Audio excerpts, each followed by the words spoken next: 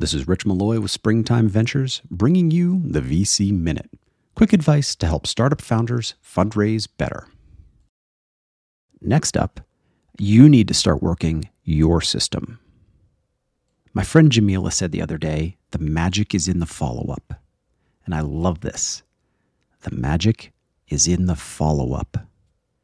You need to follow up with investors on a regular basis. Do you have an investor update list? Are you using a CRM?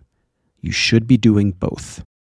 How will people know that you are throwing the coolest pool party around if you don't tell them? I said this earlier and it's worth repeating.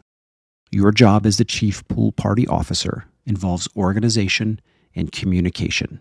You need a CRM for both of these.